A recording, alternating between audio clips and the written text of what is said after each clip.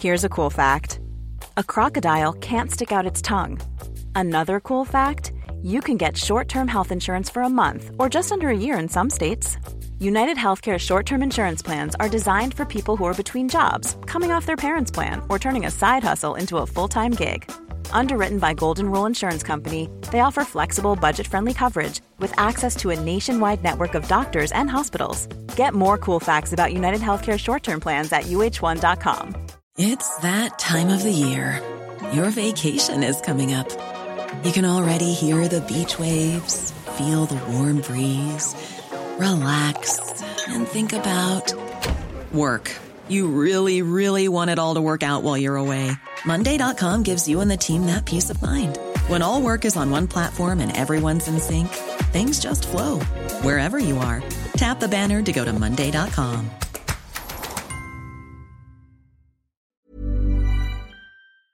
This is the Cork Today replay on C103. Hoping we find each and every one of you in super form, and thank you to a number of people who pointed out the error I made when I was talking with Simon, when I was teeing up something that's coming up on the programme later on. It's actually the unveiling of a model train in Ballineen, Enniskeane next Saturday, and it's an exact replica of the trains that would have been in the West Cork area when the West Cork railway line was in operation. That finished up in the early 60s, but they've got a model train, a replica of a model train that they're going to unveil, and I said is a little bit like the Model T, the Ford Model T car, that the replica that's in Ballinascarthy. But I, in error, said Inishannon. I think I said it twice. It is, of course, in Ballinascarthy, and a number of people pointing that out. Joe McCarthy in Ballinascarthy would have my guts for garters for getting that mixed up, so my apologies. But thank you to people who are very, very quick to point out, including somebody says, tut, Patricia, not Inishannon, it's Ballinascarthy. And that's from a tea enthusiast. Thank you for that. And they came in by text to 0862 103 103. John Paul, by the way, is taking your calls at 1850 333 103, and let us start the show by sparing a thought for all of the exam students who, as we speak, are not listening to the radio. They're in heads down, pens frantically writing their answers. There's I think it's about 124,000 students are starting exams today, and the advice to all of them is to stay positive and to stay calm over the coming weeks. And that's where I think we as parents, trying to support our young people through these exams, that's what we've got to try and do. We've got to try and stay calm and positive and pass that on to the young people. They're all into, as we speak, doing their first paper, and the first paper is English.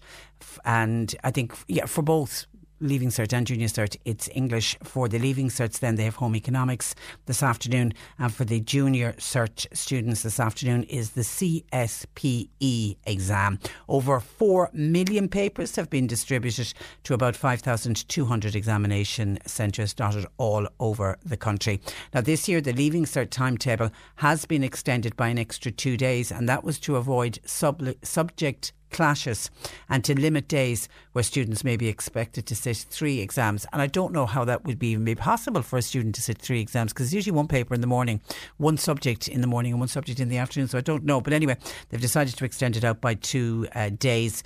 The teachers' unions are all coming out offering advice to the young people, saying while exams are important, students need to stay calm, they need to stay positive, and they also need to remember that they're not defined as a person by any set of exam results. And all of us that went through the system can vouch for that. But at the time, you feel it is going to be your defining moment. And of course, now as you go through life, you'd be slow, you'd be hard pushed to even remember what you got in your Leaving Cert results. Common sense is important at this time, is what the teachers' unions are saying. Students should take care of themselves, try not to burn the candle at both ends. They need to eat properly, they need to sleep properly, and they also need to make sure they get regular exercise, and they need to get breaks from the studies. Students need also, and this was a piece of advice we gave yesterday when we were chatting with Joe Heffernan, they need to avoid the exam post-mortems and the inevitable social media hype. If you can get that message across to your young people,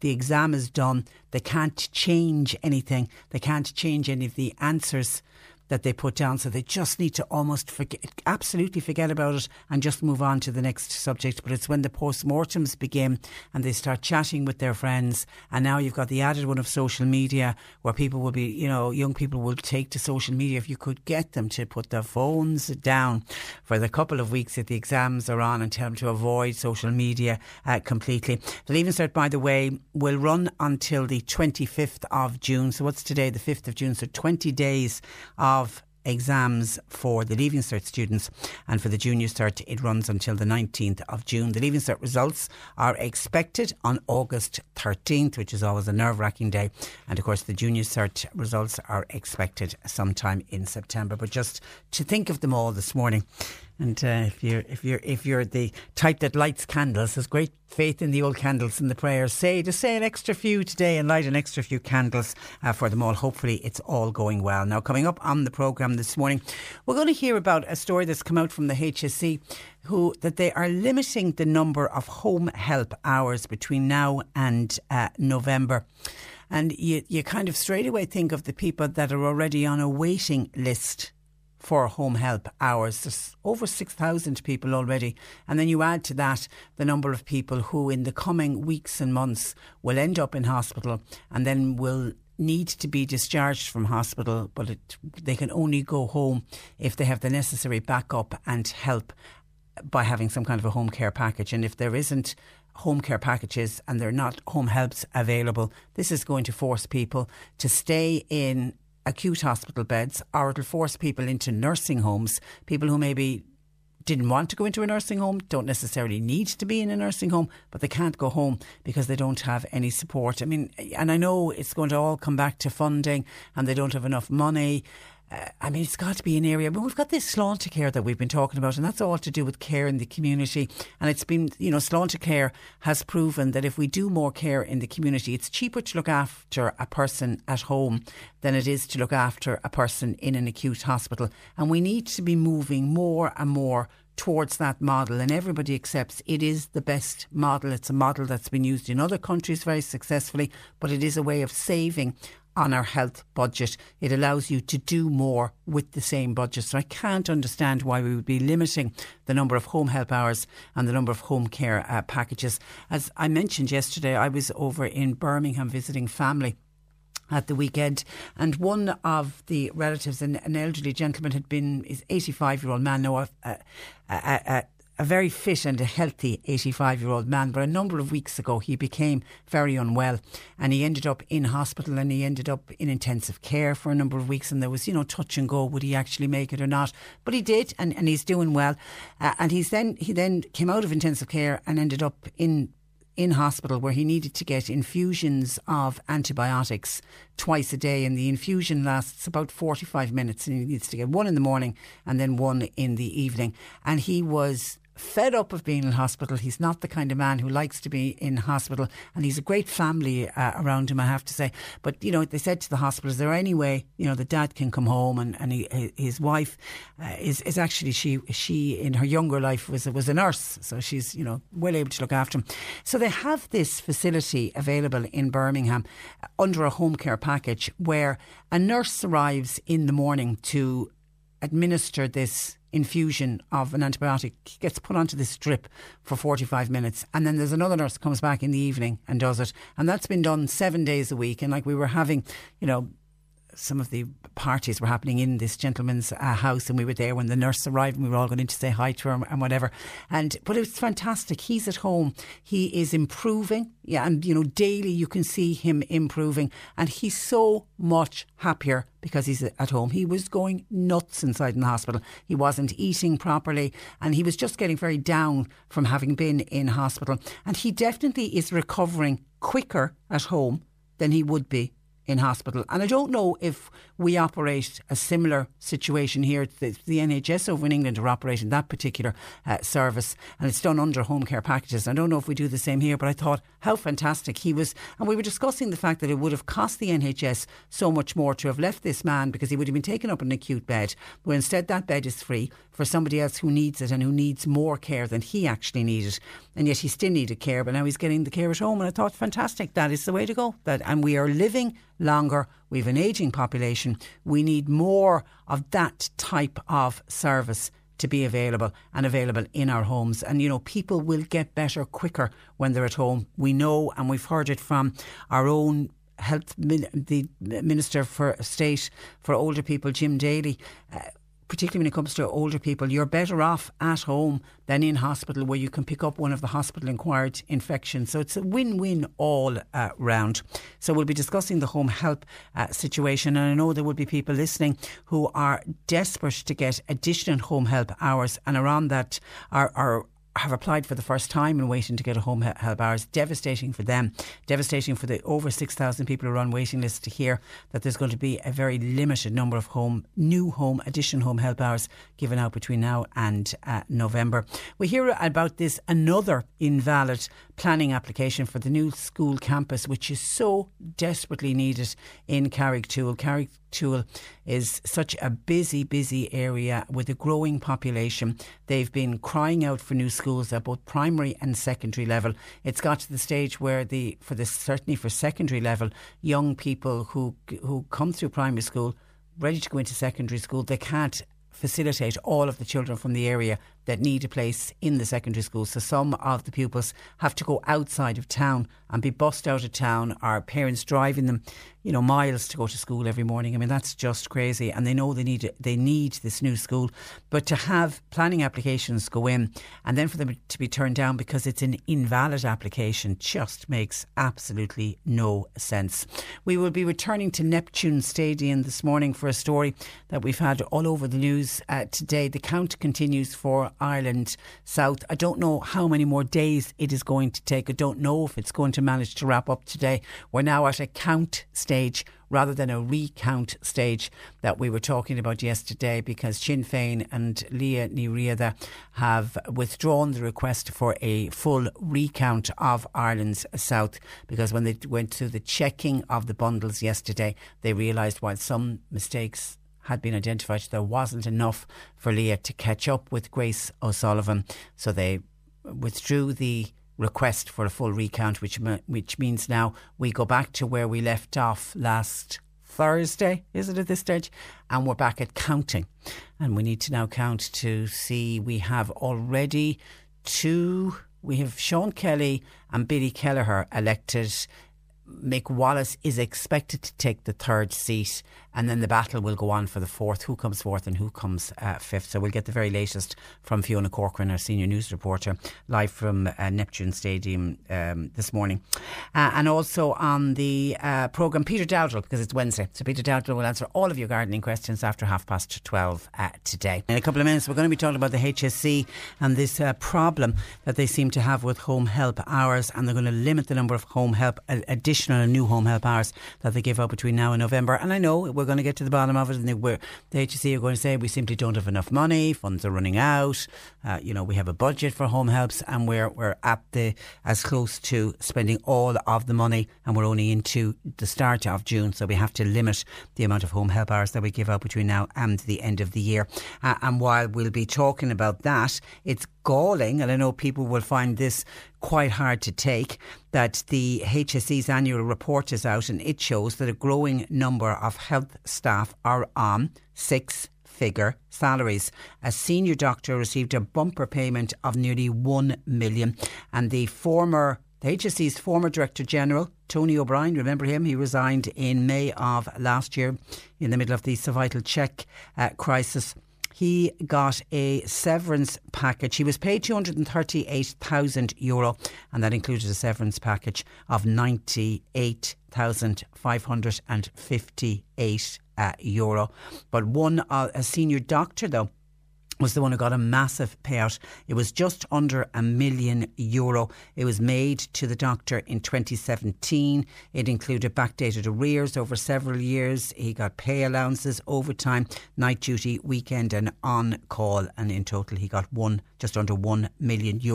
when his basic salary was between 210,000 and 220,000. And that payment, by the way, did not include any private fees. So I don't know in total how much that man made during 2017. Tony O'Brien was due to leave the HSE in July of last year, but he stepped down a couple of months earlier, and he did resign as the controversy over women getting wrong cervical screening results escalated. When he left with a salary payment of 139,000, then there was the severance package of just under 99,000. He also got 3,900 in expenses last year, and but that of course was only for up to May of last year. In a full year, which was the year before, his expenses was €12,460, and I know that really people get very, very annoyed when they hear of somebody whose wage packet is already good. You know, a wage packet of 140,000 odd euro.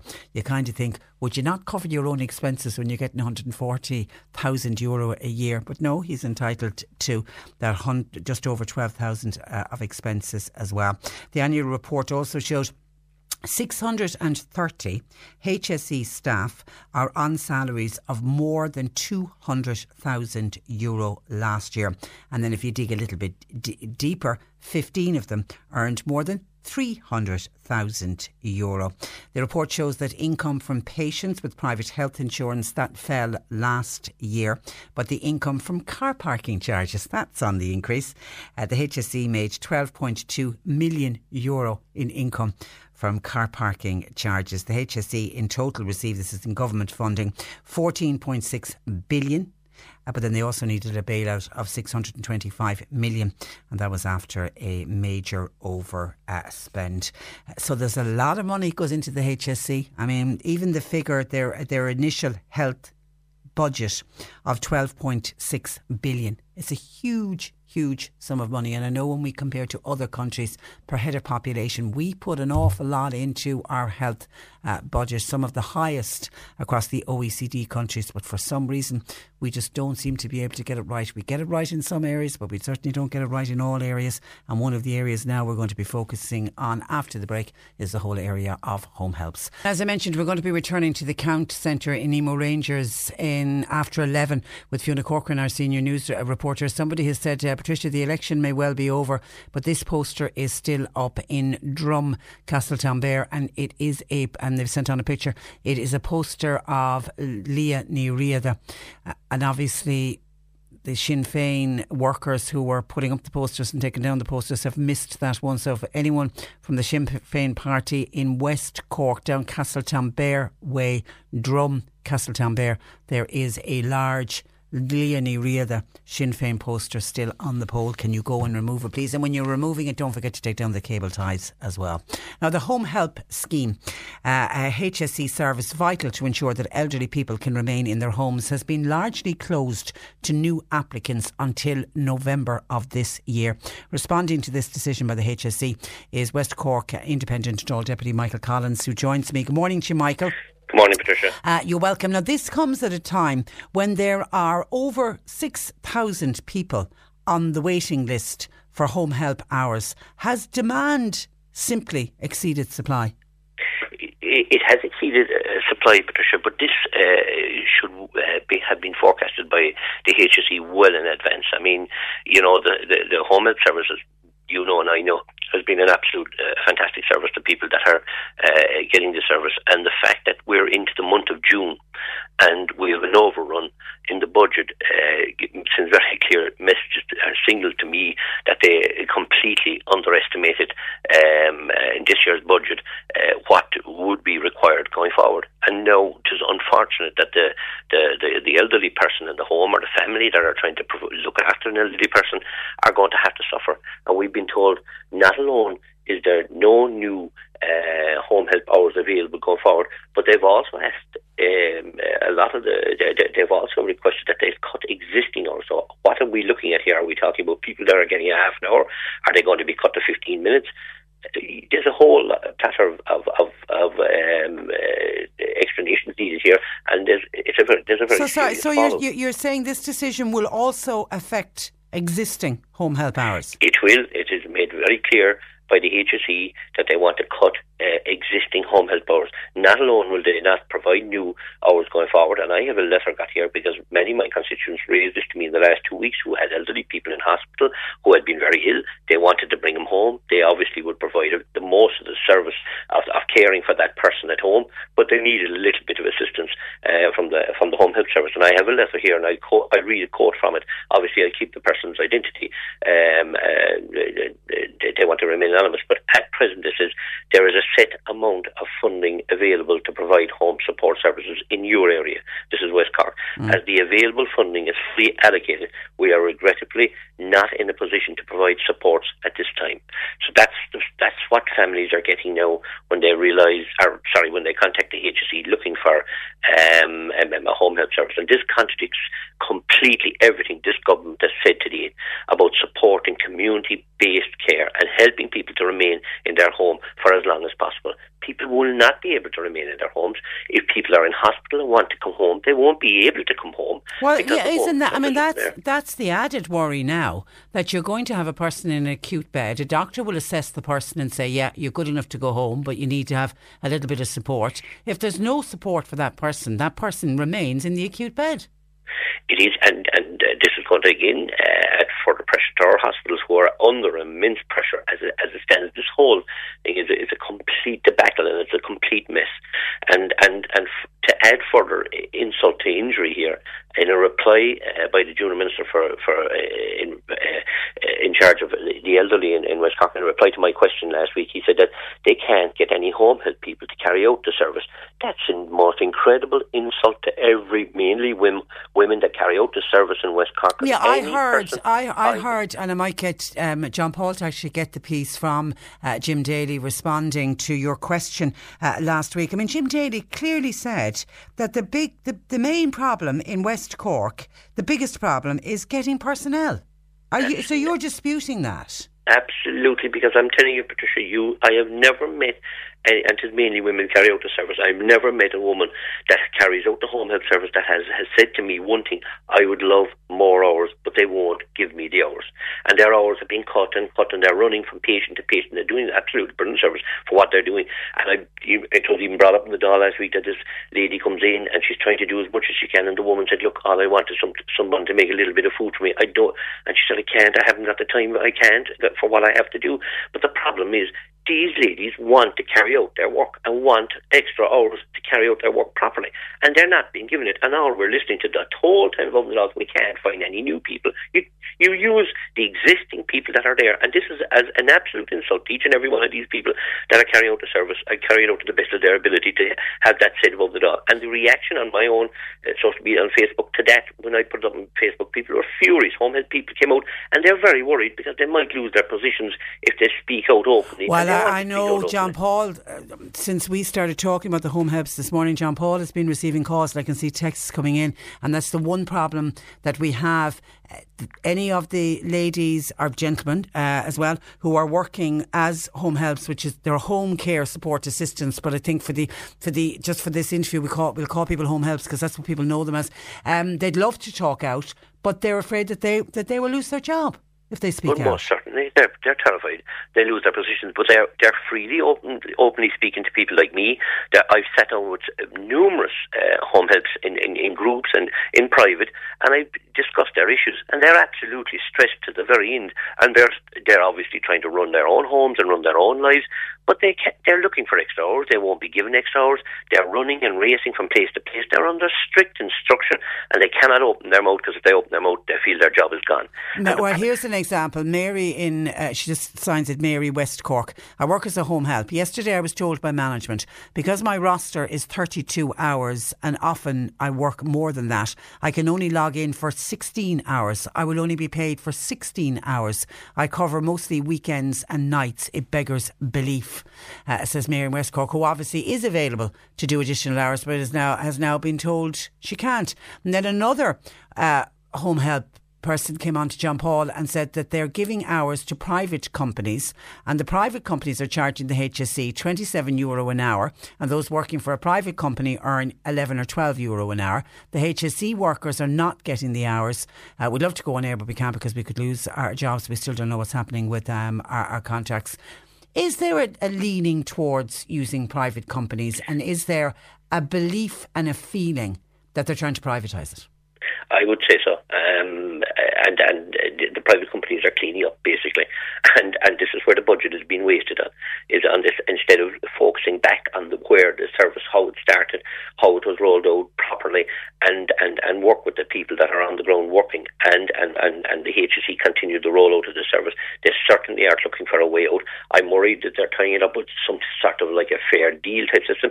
Does that mean that people are going to be charged going forward? That has to be made very clear. It looks to me as it could be a situation where we're looking at where the people that can pay the most will get the service. If you can't pay, you won't get the service. There's a whole plethora of things that need to be discussed here and out in the open forum, and it hasn't happened. But I sat in negotiations for the programme for government, and I didn't continue that. I pulled out at some stage because I felt that they weren't being realistic, the government. We spoke on numerous occasions in the programme about the home health service and the care for people at their home. At that time, the government promised that they would give a 7-day-week service to elderly in their homes. The only thing they've delivered right now in this letter, if you look at this letter, is that no one will get a service any day of the 7 days of the week. So this is flies straight in the face of what the government has promised the people, and the people that are going to suffer are the families and the elderly people in their homes. Okay, here's this. I just want to play this piece. This was Jim Daly, Minister for Older People, responding to your good self, Michael, when you raised this issue last week. As I said earlier, the demand for home help has always outstripped the supply of it. One of the challenges that the deputies mentioned, the area that I represent as well, West Cork, the biggest challenge there is getting people to provide the service. It's actually not the funding of the service, but the biggest challenge we have is getting personnel. As I said, €300 million when this government came into office is how much we were spending on home help.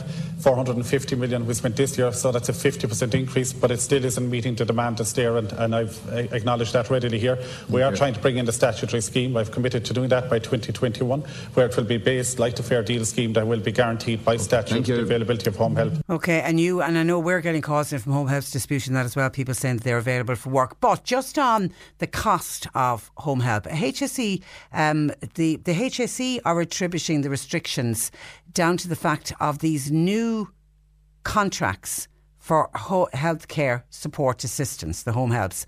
They're now going to be paid for the time it takes them to travel to work. But the HSE have got to take that out of the existing budget.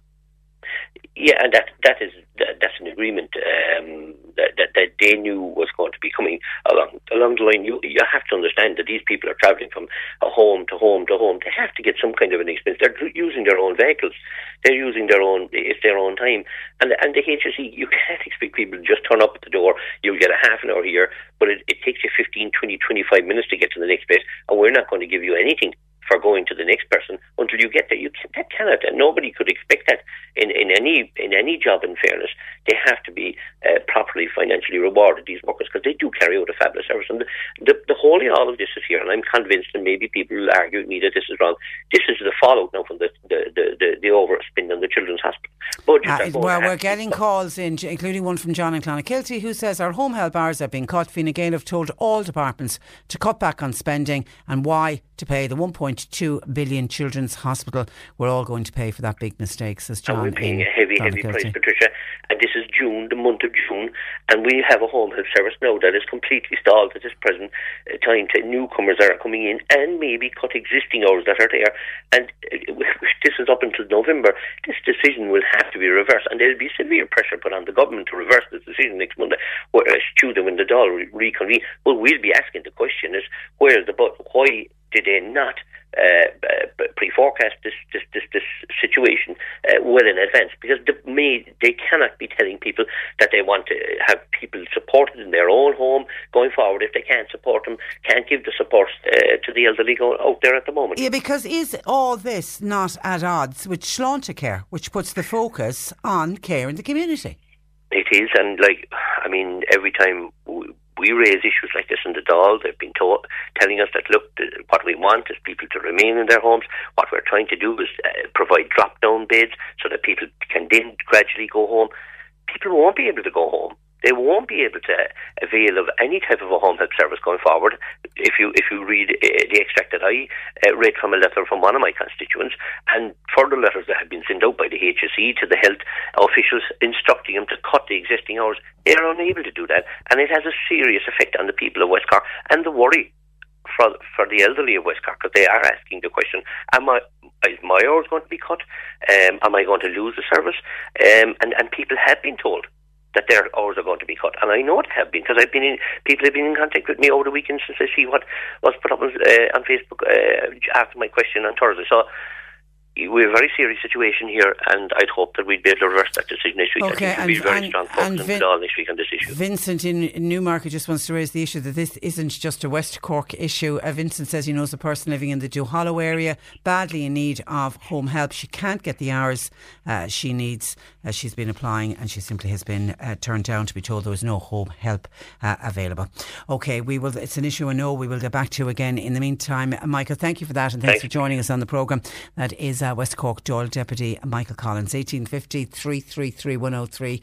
John Paul taking your calls, and I really do appreciate the home care support assistants who are contacting us. They'd love to come on air and talk about it, and talk about how their hours are being affected, but because of the nature of the job that they do, and I'm assuming it's in the contract that they sign, that they can't go public and speak about what's happening to them, but they're all just afraid of losing their jobs. But we appreciate the calls and the texts that are coming in from them. Texts and WhatsApps to 0862 103 103. I will come back to that home help issue, because I can still see a lot of calls and texts coming in on it, but I want to move on to a different topic, because parents in Carrigtwohill have been very frustrated with delays in building a 3-school campus, which was promised way back in 2012 under the Rapid Build projects. Last Thursday, I imagine that frustration turned to rage when the news that the latest planning application had been deemed invalid. Joining me, Lorraine O'Connell of the Carrigtwohill Schools Community Group. Good morning to you, Lorraine. Good morning, Patricia, and thanks again for having us on. You're welcome. This is not the first time that the planning application has been rejected by Cork County Council. What was wrong this time? Okay, so this is the third time now that the planning has been, twice it has been rescinded by the County Council on planning issues. This time, it appears that the size of the site is a problem, in that it's 10.87 hectares. And once it goes over 10 hectares, it goes into a different level of a planning issue. So it means now that there is an environmental impact report that wasn't necessary to be done when the site was supposedly under 10 acres. But now that it has been pointed out that it's 10.87, this environmental impact study is compulsory and has to be done.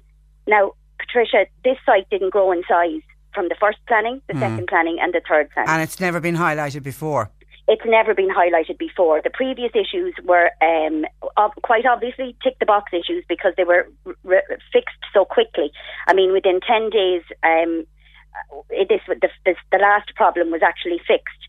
But I mean, Patricia, this is gone beyond what's acceptable at any level here in Carrigtwohill. How long will an environmental impact study take? We can't get a specific answer on that, Patricia. I mean, I've done a little bit of background work in the last few days, and it certainly depends on what's found there. So, I mean, they could go in. This could take anything up to a year. And yeah, so we don't know. We haven't gotten any feedback from anyone. There has been a couple of sites around the country that have been severely impacted by these environmental studies, with maybe bats or worms, or something that found on the site that was never highlighted before, that nobody noticed until they went digging. So we don't know. Again, okay, now this might be very simplistic, but is there a pitch, a soccer pitch or a GAA pitch that's included in the campus that would be the 0.87 that you could take out of the planning? Well, exactly. That's what we've sort of highlighted and asked, can that be done? And to be fair, I think David Stanton has been on the phone every day to some of us here, and we have offered a couple of solutions. There's one solution in that we could the planning permission could be put back in without the site, without the GA, without the pitch. Yeah. And bring it in under the 10 hectares then? Bring it right in under the 10 hectares. Now, that's a very simple, easy way of doing it. But obviously, Patricia, nothing is going to be simple and easy with this at the moment. The immediate effect of it is, again, we are down the line with the building. We have also suggested that maybe, they look at, especially for Carrigtwohill Community College, for example, they now look at maybe hiring another building similar around Carrigtwohill in the same area, to maybe put the senior cycle of the school in or something like that, to try and get some of them out of Portakabins. That we've requested meeting after meeting after meeting with Minister McHugh. I know that our councillors and our local TDs have been trying to get us that. It hasn't come forward yet. I do know there has been a bit of positive movement on getting us a meeting with him. Again, you might see on our page this morning, we've gotten a response from the new CEO of the ETB, Dennis Leamy, who, again, for me at the moment, it's all white noise because they're not actually doing anything. They're saying they're working in conjunction with them, but nobody, Patricia, has been held accountable for this. You have a firm of very reputable architects that are putting in this planning. They're doing it on the instruction of the Department of Education. So who's at fault? Who is responsible for, again, this complete shambles of a planning permission put in? And in the meantime, it is the pupils and the students that are being affected. They get one shot at education. One shot. And Patricia, there are children from primary schools that are leaving in the next couple of weeks in primary schools here in the village who have spent maybe 70% of their primary school years in Portakabins, and they are now going to Portakabins again for post-primary. It's not acceptable. You could imagine the fury here last Thursday. It was just fury. There was one particular evening where a few of us were here in my house, women around a table and nobody talking. We just couldn't speak. I know. I can well understand why. Somebody's pointing out with the cost of planning permissions as well, there's a cost involved in all of this. There's a cost for every planning permission. It's €38,000 is the figure that we've been given. Now, we've also been told afterwards that if that planning permission has been rescinded for any reason, that is refunded. So it is 38,000. It's not 38 by 3 at the moment. It's 38,000 every time. So it's of no great, it doesn't matter whether it's once or 3 times or 5 times. It shouldn't be. It shouldn't be paid in the first place. And then even if planning was granted in the morning, Lorraine, it's going to take quite some time to build a school, and particularly on the campus. It's 3 schools, isn't it? Technically, is what's been built. 3 schools, absolutely. There's 3 schools. 3 quite large schools. It's a huge campus, Patricia. 10 hectares is a huge amount of space. There's 3 very big, very large schools going on that campus. They're saying rapid build, 18 months on the rapid build. How rapid is still the bones? It's still the bones of 2 years. It's still the bones of 2 years. So effectively, you're looking at the children that hung their hat on the ETB when they promised delivery of schools here in Carrigtwohill. They hung their hat 3 years ago on going with the ETB and going with the school that was promised. And now they're going to finish out school with because when I was looking at the dates of this, when the school campus, when we first started speaking about it, was back in 2012 when it was first granted. The children that went into first year, they've left and everything, or at least doing their leaving cert now. With all of those promises. Absolutely. Patricia, 2012, it was put on a building list then. There was work going on. That need was identified way before 2012 for these schools, Yeah. Oh, it is frustrating. And the exams have begun today. Exams begun today for the third years, and wishing them all the best of luck in all the schools, to be fair. Absolutely. And look, the teachers down here, the principals of all the 3 schools, they are working so hard, Patricia. It must be soul destroying for them as well to have gotten up last week to face this again, Okay, well, the fight continues, and there's a great bunch of parents here. You're doing great. Keep it up, Lorraine. We'll keep in contact with you, and thanks for joining us on the programme this morning. And thanks for all your help, Patricia. No problem. Our pleasure. Thanks for that. Bye-bye. That is Lorraine O'Connell of the Carrigtwohill Schools Community Group, and you really can sense, can't you, their frustration and what they are going through to have had another invalid planning permission. You're listening to Cork Today on replay. Phone and text lines are currently closed. Let me give you some updates on water outages. People have been contacting us. Could we find out what's up with their water? And more importantly, when will it be back? Firstly, from the Ballysheehan Mallow area, we've had some calls in Billont Irish Water. They say a small number of properties in the Ballysheehan area of Mallow have been affected by a burst water main. These properties were supplied by a booster station adjacent to the burst water main, and the Irish Water crews, as we speak, are on site working on returning the supply. They estimate their supply will be returned in the next couple of hours. However, they do say the customers may experience some discoloration in air in the water supply as it returns. Irish Water crews will continue to work on the repair to the burst water main, and that will be completed later today. And then there was a call in about the Kilworth area.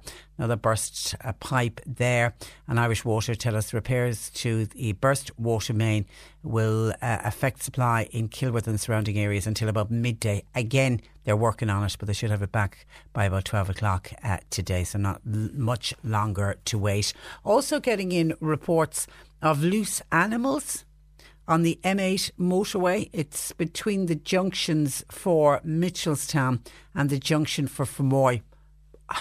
I've no more than that. We'll see if we can get, if anybody else has been on that motorway can fill us in. I don't know what kind of loose animals. Are we talking about horses? Are we talking about cattle? If anybody has any more information on that, if you've recently been driving on the M8 motorway between Mitchelstown and Fermoy, can you update us please on reports of loose animals? But drive with care, please, because a loose animal will be spooked and afraid and nervous with the volume of cars on that motorway. They can do colossal damage to a car. And there can even be loss of life. So please drive with extreme care. And if anybody knows any more on that particular story, give John Paul a buzz, 1850 333 103. I mentioned about posters being up, and somebody spotted a poster for Leah Niuriada down in Castletownbere. Well, that's prompted John to say there is a poster in Liscarroll and two more in Churchtown. In Churchtown, they're back to back. You know the way they put the posters up back to back on a pole. And therefore, Sinn Féin's Melissa Malam, who unfortunately lost her seat. But there's a couple of posters still remaining there. So that's Sinn Féin again, because the Castletownbere one was Leah Niuriada for Sinn Féin, and they had what was called a bad day at the office at this particular election, and maybe that's everyone is a bit down and they're not getting out as quick as they should be to take down all those posters. But we're gone past the week that people were allowed and parties were allowed to keep their posters up, and individuals and parties will be fined if they don't get those posters down. So anybody for Sinn Féin listening in the North Cork area, can you head to Liscarroll and Churchtown please to take down those posters. Now, a huge reaction to our piece in the last hour with Deputy Michael Collins about the Home Help Service and this directive that's come from the HSE. It's to remain largely closed to new applicants until next November, and the HSE are saying, they're going to run out of funds. They're in one sense blaming one of the reasons for it, that they're attributing the restrictions, is a new nationally negotiated contract which sees healthcare support assistance, the home helps, paid for the time it takes them to travel to each person's home. The HSE say that the 9 community healthcare organisations that all over the country, they're now expected to meet the additional needs from their home support services budget. So they're saying, they had a budget, it was increased in 2019, but that increase will not allow them to deliver an overall increase in the number of hours, because the cost of the service has gone up because of this, paying home support workers to travel and in between when they're going from one client to another client. They're saying that's eating into their budget. It's great to do that, great to put that into the contract, but they weren't given any additional funds. Some of your thoughts coming in on this one. Breda in Kiskane said, I feel the government are putting families under huge pressure. And now Breda's been a bit cynical. She reckons the government are deliberately putting families under pressure so that they will have no choice but to put their loved ones into a nursing home, and that then will make the families have to sign up under the Fair Deal scheme. But ultimately, at the end of the day, it's the elderly people that are suffering, says Breda in Kiskane. Margaret, by email to Patricia at c103.ie, says, Patricia, many people are being told that only the actively dying will be allocated hours at the moment. The actively dying describes a person who is only days away from death. How callous a description of a loved one to a family who are already struggling to cope with so much on their own. Kind regards, Margaret. Oh my God, and please don't say that that's put in writing to her family. Or has that been actually put in a letter or in a directive that the hours will only be given to those that are actively dying? My goodness. That's very hard for families who are really struggling at the moment. And then a nurse contacted us on our Facebook page, and this is to do with outpatient antibiotic therapy. When I mentioned when I was over in Birmingham at the weekend and a family member has been released from hospital and he's on this antibiotic therapy where a nurse comes in the morning and in the evening gives them an IV, drip goes up, she stays with them for the 45 minutes it takes for the drip for the antibiotic to go into him, and then off she goes on her merry way, and he's doing tremendously well and actually improving far quicker and getting stronger than if he was left in the hospital bed. And I was wondering, does it happen here? Well, lo and behold, it does. It's the Infectious Disease Service is responsible for the supervision of this outpatient antibiotic therapy, which is known as OPAT. Selected patients who need antibiotic therapy through a drip can receive their care in the comfort of their own home, reducing the length of their hospital stay while maintaining optimal care.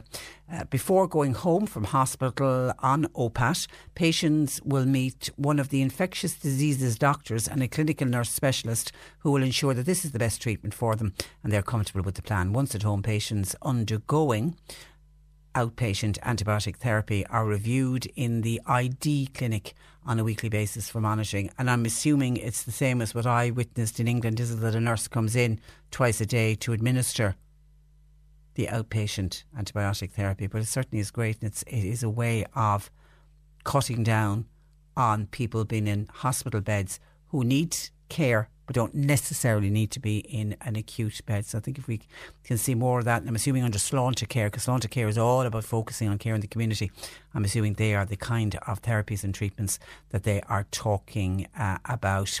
Billy in Lepp says, how can they come up with $10 million for the president's for the security arrangement for President Trump visit, yet they can't find any extra funds for home helps, for the home help service? I think Jim Daly needs to be asked about this situation. On WhatsApp, we have a number of people commenting on WhatsApp. Hi, I am a home care assistant. It is not safe to send somebody into a client for half an hour. You're barely taking your coat off and you're putting it back on again. It's only a question of time before there's an accident, because the home helps, they cut back, a lot of them were an hour and then they were cut back to half an hour. And I've heard that before from other home helps. They feel they're rushing. They feel, they've got to get in there. They've got to get the jobs done. They're watching the clock the whole time. They have to get on to another client. They're only getting paid for a half an hour. So they're in and trying to get in and out as quick as they can. Now, I've also heard from home helps who only get paid for half an hour. Isn't possible to do whatever job they needed to do. I mean, you can imagine if it's getting, say, an elderly person out of bed in the morning, who might need a wash, might be incontinent, might have had an accident overnight, maybe they needed to be popped into the shower. It's impossible to get in and out in a half an hour. Now, some days it might be okay, but other days it isn't. And I have heard of home helps who can be there for 15, 20, half an hour more than the time they are allocated, and they only get paid for the half an hour of allocated time. Some of the home helps really are amazing. I will, on the other side, say I've also heard from families who say the home help runs in, barely does anything and runs out again. So I know there's good and bad apples in that bunch, unfortunately. Mossy in West Cork says, hi Patricia and John Paul, did the information on the home help cutbacks come out, in inverted commas, after the local and European elections? ? Sly move by the government. Thanking you, says Mossy. Jim Daly says this texter is now trying to say that these cuts are a result of the 2 extra hours per week that are due to be paid in July to home helps for the many hours they spent driving between clients at their own expense. Now, Patricia, they're only giving the 2 hours per week to anybody working less than 39 hours. And let's face it, we're all under 28 hours, says a texter who I'm assuming is a home help, because They have a lot of detail there. Another texter says, what about the families? Don't they have a duty of care to look after their own? I think families are looking after their inheritance. Michael Collins is always on about spending money but can't tell us where he's going to get it from. Please ask him where the money is coming from. Will the taxpayer have to fund all of this? Well, I suppose in Michael Collins' defence, he will point to the size of the HSE budget. It is a huge, huge budget. I gave the figure out there earlier when I was talking about the HSE's annual report, which is just out. Their budget for last year was 14.6 billion. 14.6 billion. There was an overspend of over $500 million. They got an additional 625 million, which meant the total spend for last year was over 15 billion euro. So there is a lot of money there. I think what people point out is how it's actually spent and the way it's distributed. And if we are looking at Sláinte Care, and if we are saying we want more caring community, then that's where they have to start putting the money into. You probably heard a number of listeners when we started talking about the reduction in home help, or not reduction, but largely closed to new applicants, people saying this is all to do with the Children's Hospital and the overspend of the Children's Hospital. Money has to be found in other areas to cover that, and that shouldn't be at the expense of elderly people. Kenneth, thank you for your text. Kenneth in Clon says the home health service is a great service. They deserve a lot more respect and support from government, and families appreciate them. The government seems to want to subcontract this excellent service out to private companies. Is it not the same policy and attitude with the agency nurses, says Kenneth in Clonakilty. And I know a lot of the home helps, the home support care assistants, they themselves will have a sneaking feeling that the HSE want to go down the route of it's all run by private companies and get rid of their own home help service. There's never been anything in print from the HSE. They've never come out and done a study and said, that looked at and pointed to how they could justify the home help service being run by a private company as opposed to the HSE. Now, at the moment, a lot of home help hours are already provided by the private companies, and only for the private companies we would even have less home help hours than we currently have. Okay, that's some of your thoughts and comments coming in to us. 1850 333 103. Just on a couple of other issues. John in Cork says, Patricia, now that the elections are over and our recycling bins are full of election material, I would like to put a suggestion out for future elections. If all the candidates could come together and put their literature in a booklet form, they should also put into the booklet information which would be of benefit and of interest to the household. Things like advice on making a will, inheritance tax, details on the Fair Deal scheme, pensions, social welfare benefits, etc. People would be less likely to throw out the booklet, and candidates would actually have a better chance that people might read their profile, says John in Cork, which is a jolly good idea, John. And particularly with the additional information, people would hang on to the booklet. But you're right, I am getting ready to put my recycling bin out tonight for tomorrow morning, and that's one of the things that I have to put into my recycling bin this time round is all of the election material that came through the letterbox. Now, I had a folder, before people think, gosh, are you off your head? I had a folder that every piece of literature that came through my door I kept, but that was for research for the programme and in preparation for getting ready for the election and for the count. So I've kept every single piece of literature that has come in, and I was only going through it the other day because I wanted to count how many pieces came in, and there wasn't as many as I had thought there would be actually. But the one thing that I did, and have to say was a good idea this year, was all of the literature that came from the European elections. There was one piece per candidate. No, not all of the counties. I didn't get 23 pieces of literature, I have to say. I got them from all of the major parties and a few of the independents. Again, not all of them. But they came to the household and my address was on it.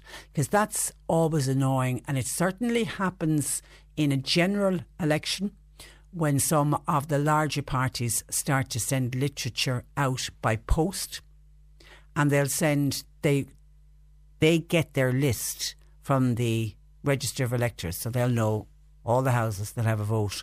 And it always annoys me when at one stage there would have been 3 votes in our house. There's only 2 now, but when 3 pieces of literature would arrive in, one named to each person, and they were cards, there wasn't that they were envelopes that you had to open up.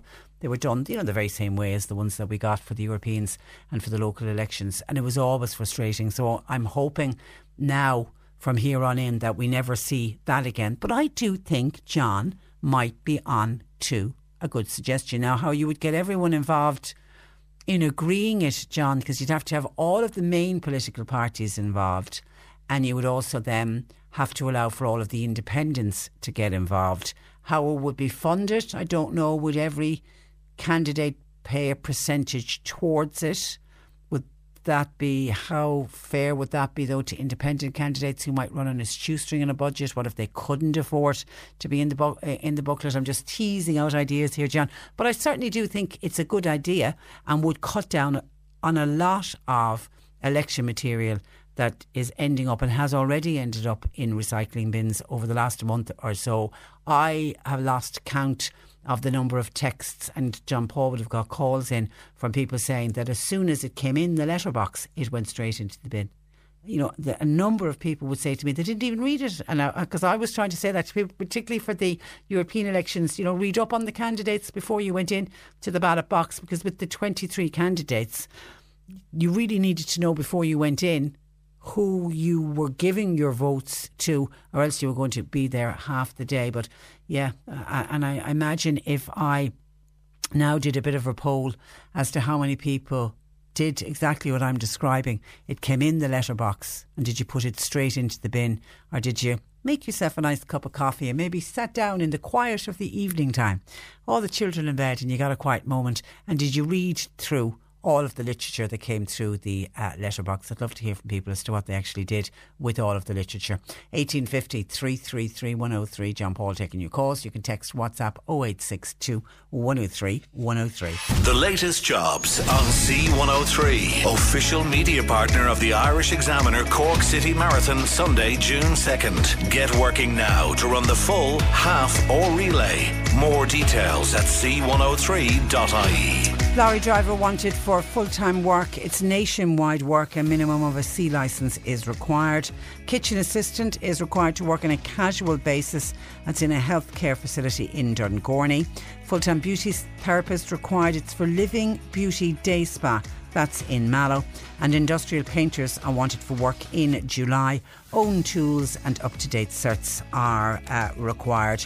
You'll find all the details and more job opportunities by going online now. Just go to c103.ie/jobs for more. This is C103. This is the Cork Today replay on C103. Now, yesterday morning we were mentioning that Nemo Rangers was once again the focus for the Ireland South European elections, with a recheck getting underway at 9 a.m. yesterday morning. Things unfolded as the day went on, and to update us, our senior news reporter Fiona Corcoran. Good morning to you, Fiona. Good morning, Patricia. Now, Fiona, this time yesterday it wasn't a full recount they were at, it was just a recheck. That's right. Now, just to kind of add confusion to the whole thing, we did have a recheck of the 2 candidates' papers last Thursday, but that was what they called a partial recheck. So they have bundles of votes that are bundles of 50, or bundles of papers that are in 50. Sorry, what am I trying to say? Yeah, they're in bundles of 50. Yes. Yeah. So what they did on Thursday was they just checked the top bundle, and if that was Leonie Reid's or Grace O'Sullivan, then they deemed the whole bundle as being that of Leah's or Grace's, and that's the way they did the recheck on Thursday.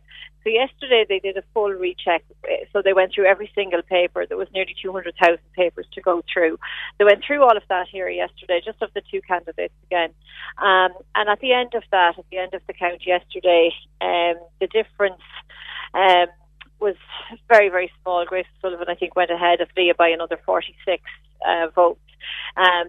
So after that result came in, the Sinn Féin party and Leonie Riada decided that there was no point in continuing with the full recount. They didn't think that they would be able to make up the difference.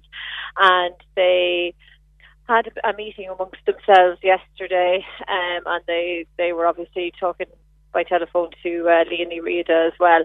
And then just at around 6:15 yesterday, they told us that they had withdrawn their request for a full recount, and that Leah had conceded defeat, and she was had lost her seat in Europe. So she wasn't there yesterday. No, but she's actually here now. I can see her over the hall. Yeah, so she hasn't spoken to any media here yet this morning, but we think she might talk to us now in the next few minutes.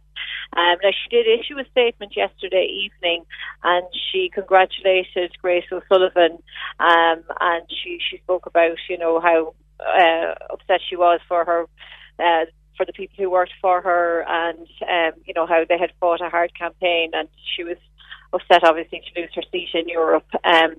We'll see there now if she'll have a chat with us as well. If she'll talk. So what's happening now? So her votes, there's just over 98,000 votes. They're being redistributed here this morning to the remaining candidates, who are Independent Change, Mick Wallace, Fine Gael's Deirdre Clune, and the Green Party's Grace O'Sullivan. Now, the reason why they're doing that, because it's a 5-seat constituency, we have 5 candidates. So Sean Kelly and Billy Kelleher have already been deemed elected. So the reason why they have to do this here today is because of this 5th seat, the holding seat, the Brexit seat, and that comes into effect after Brexit. So obviously there's a battle now between the 4th and the 5th candidate as to who's going to get that seat and who's going to get the 4th seat. So the lie of the land is Mick Wallace looks like he's going to be elected in around lunchtime today. He's on about 113,000 and the quota is 119,000. Okay. So we reckon that he's going to be elected today. Then after that, either his surplus votes will be distributed between Deirdre Clune and Grace O'Sullivan. But if his surplus votes do not exceed the difference between them 2 candidates at the minute, then they will just deem all 5 of them elected, and whoever then after Leah's votes in whatever order. Yeah. Okay. Now Leah's votes will, as you say, will definitely elect Mick Wallace. Is it a possibility it could also elect either Deirdre or Grace? Sorry, I was distracted there, Patricia, because Leah's just doing. She's speaking to the press there. But, okay, what did you ask me there? Sorry, I'm just saying, is it possible that Leah's votes, the distribution of Leah's votes, could actually elect more than Mick Wallace? No, I don't think so. No, okay. Deirdre Clune is on 101,000 and Leah is on 98,000.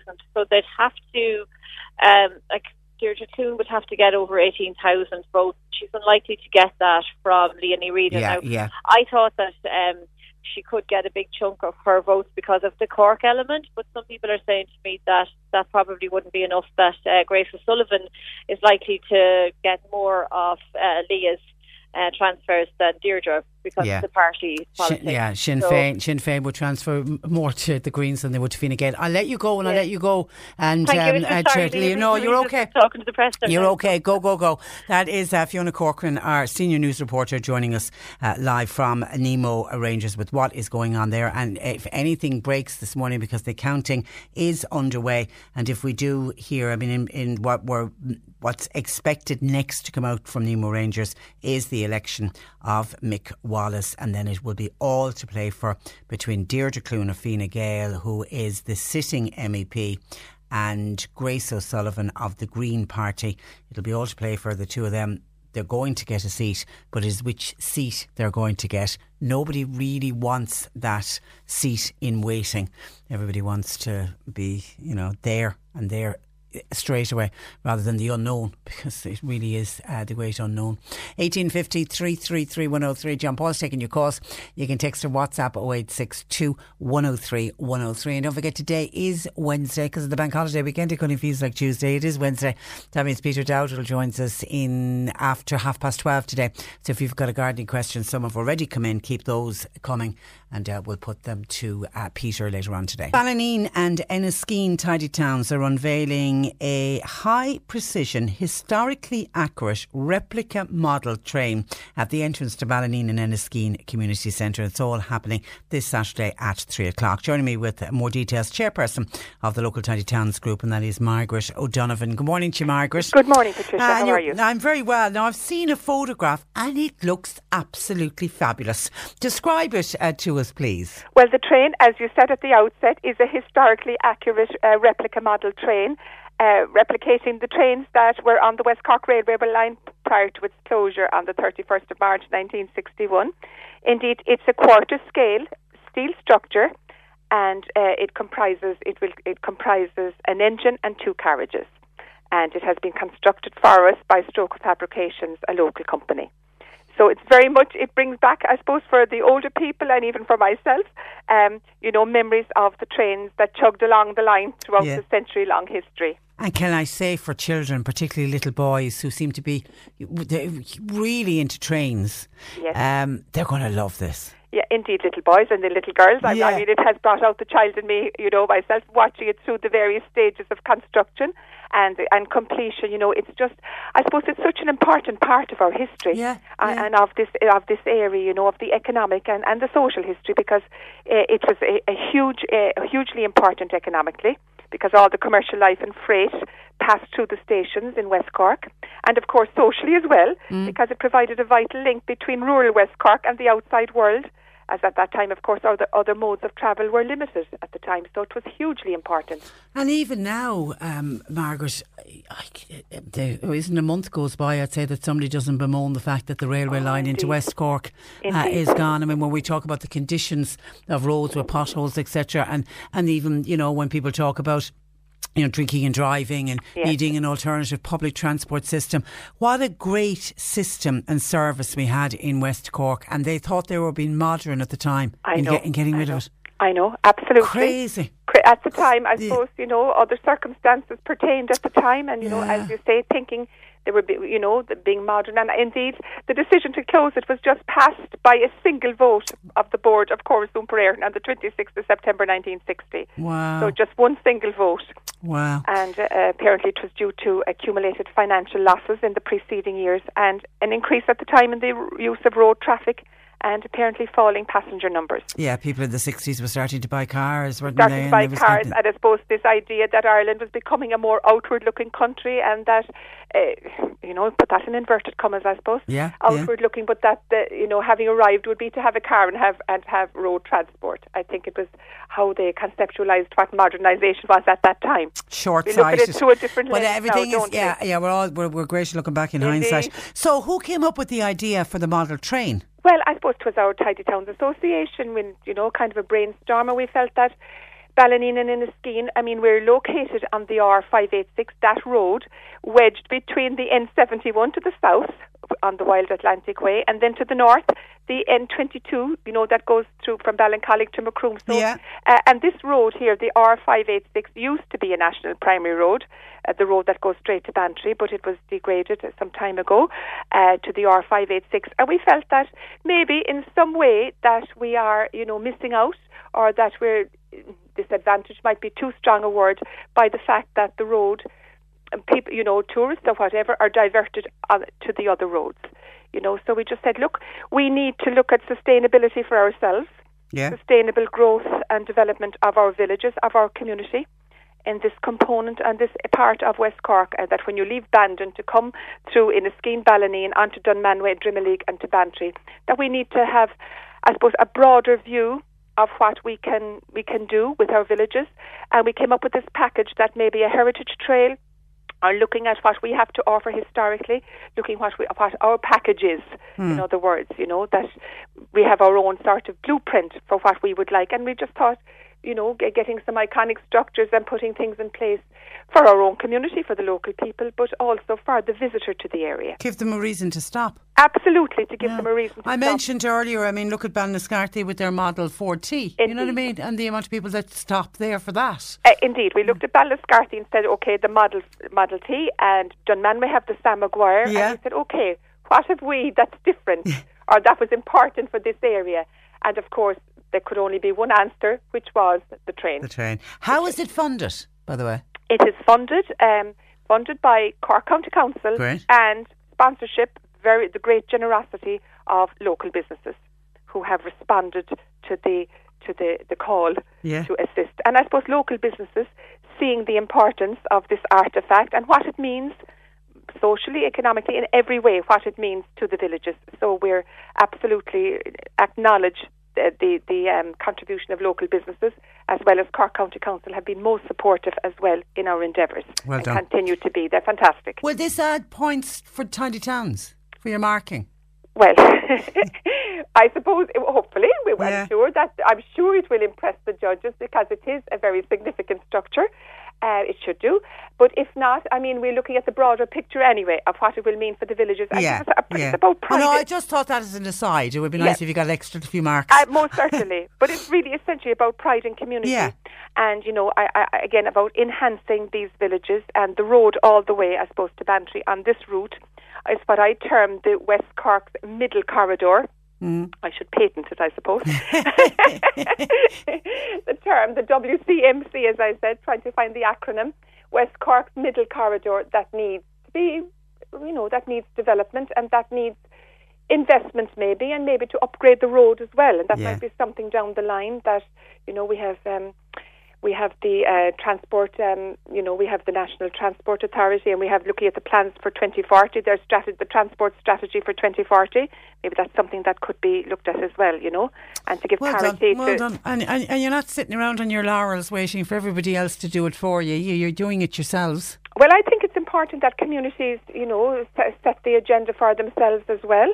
And I suppose we have a lot of volunteerism, which is a huge part of the work. People very hard working, dedicated Tidy Towns committee. Have you a large group that go out regularly? Or we have a large group of members. People go out to do different aspects of the work. I mean, we have a beautiful biodiversity garden down by the river in Ballineen, which was recently refurbished, I suppose, renovated with, biodiversity, with bee aware and butterfly aware plants, etc. So it's a whole package. And the postcard garden from Ballineen and Enniskeane, that did really well. It bloomed, didn't it? I got highly commended.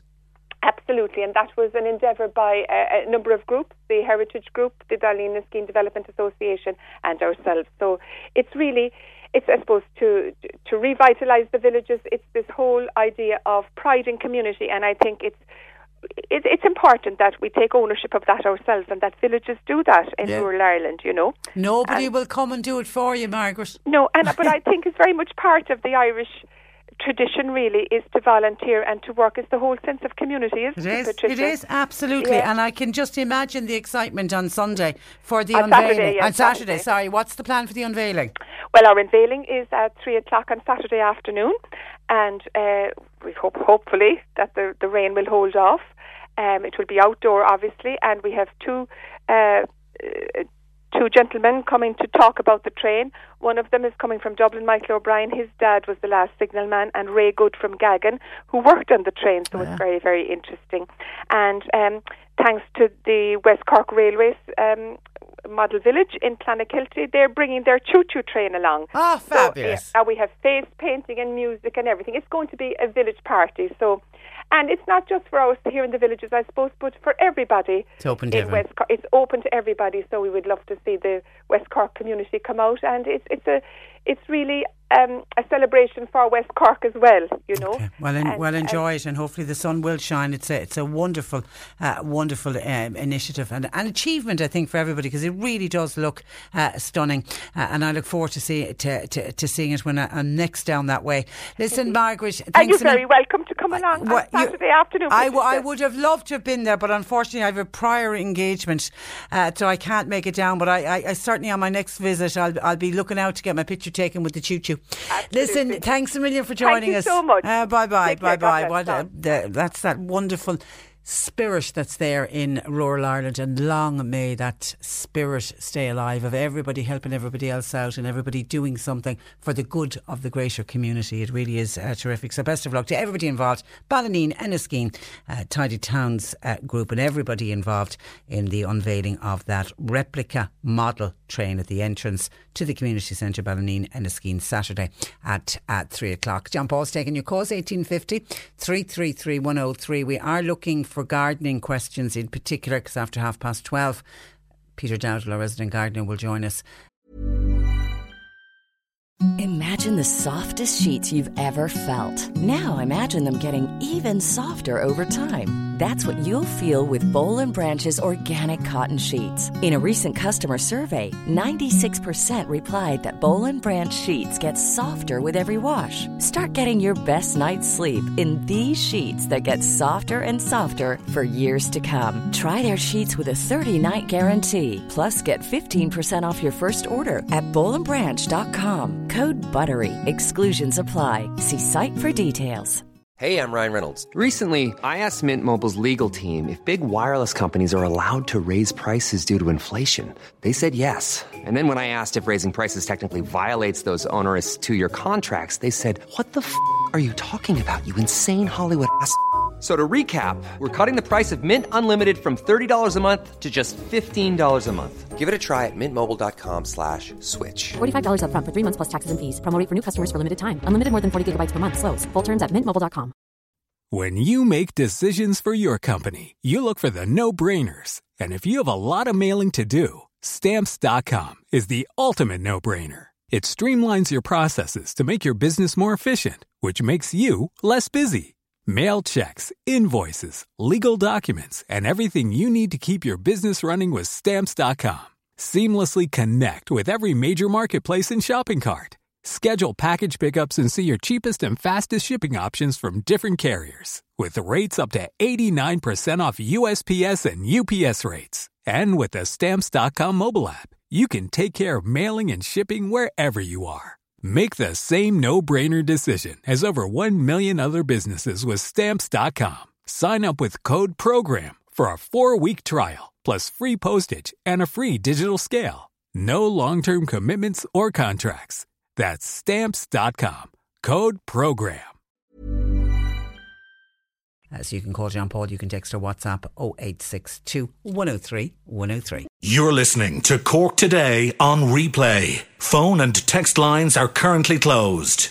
I was speaking in the last hour with the lovely Margaret O'Donovan from Ballyneen Enniskeane. She's chairperson of the local Tidy Towns, and we were talking about the fact that on Saturday they're going to be unveiling this replica of this train, a train that would have travelled on the West Cork railway line prior to its closure in 1961. A lovely chat with Margaret, and we were talking, about tourism and about, looking after areas yourself and looking after them, not just for tourists, but also for, the community spirit, to look after the towns and the villages where we live and are proud to live in. And she was talking about, the great work of the Tidy Towns Group and what an active Tidy Towns Group they have in Ballyneen and Enniskeane. Well, that prompted Connie in Bantry to contact us when we were talking about the area, because he said last Sunday he was travelling via Ballyneen. I think he was going to the Inishannon Steam and Vintage Festival. Anyway, he was travelling to Ballyneen, and he needed to use the toilet. So he stopped off and he went into the gents' toilet, and he said it was in an absolutely shocking state. He said if he'd been a tourist visiting the area, he would have been totally shocked. He said it was worse than dirt. He said there was poo smeared all over the place. He said he couldn't believe it. He worked in London for 15 years, and he said, I thought when I worked in London I'd seen it all when it came to public toilets, but he said nothing on the scale of the gents' toilet in Ballyneen last Sunday. Now, I don't know, I haven't been in the public toilets in Ballyneen, so I don't know if this is an ongoing issue. We do have, many areas have a problem with public toilets, that they're just, the council will say they do the best that they can, but people go in and abuse them. Antisocial behaviour can go on around a lot of these toilets, and because of that, and because of the condition of some of these toilets, many towns and villages don't have public toilets anymore. The council just got rid of them. They don't always have the staff to be able to go out on a regular basis. I mean, Public toilets, do they need to be cleaned every day? Are they cleaned every day? Are they checked every day? Is it every second day? I don't know how that actually operates. And I'm wondering, for Ballineen, is it the council's responsibility? Don't think that's the responsibility. Certainly it's not the responsibility of the Tidy Towns. So I take it it's the council. So we're going to just try and find out what's going on with the public toilet in Ballineen and the gents, and the way Connie has described the gents. Do I assume that the ladies' toilet is as bad, or is it just the gents?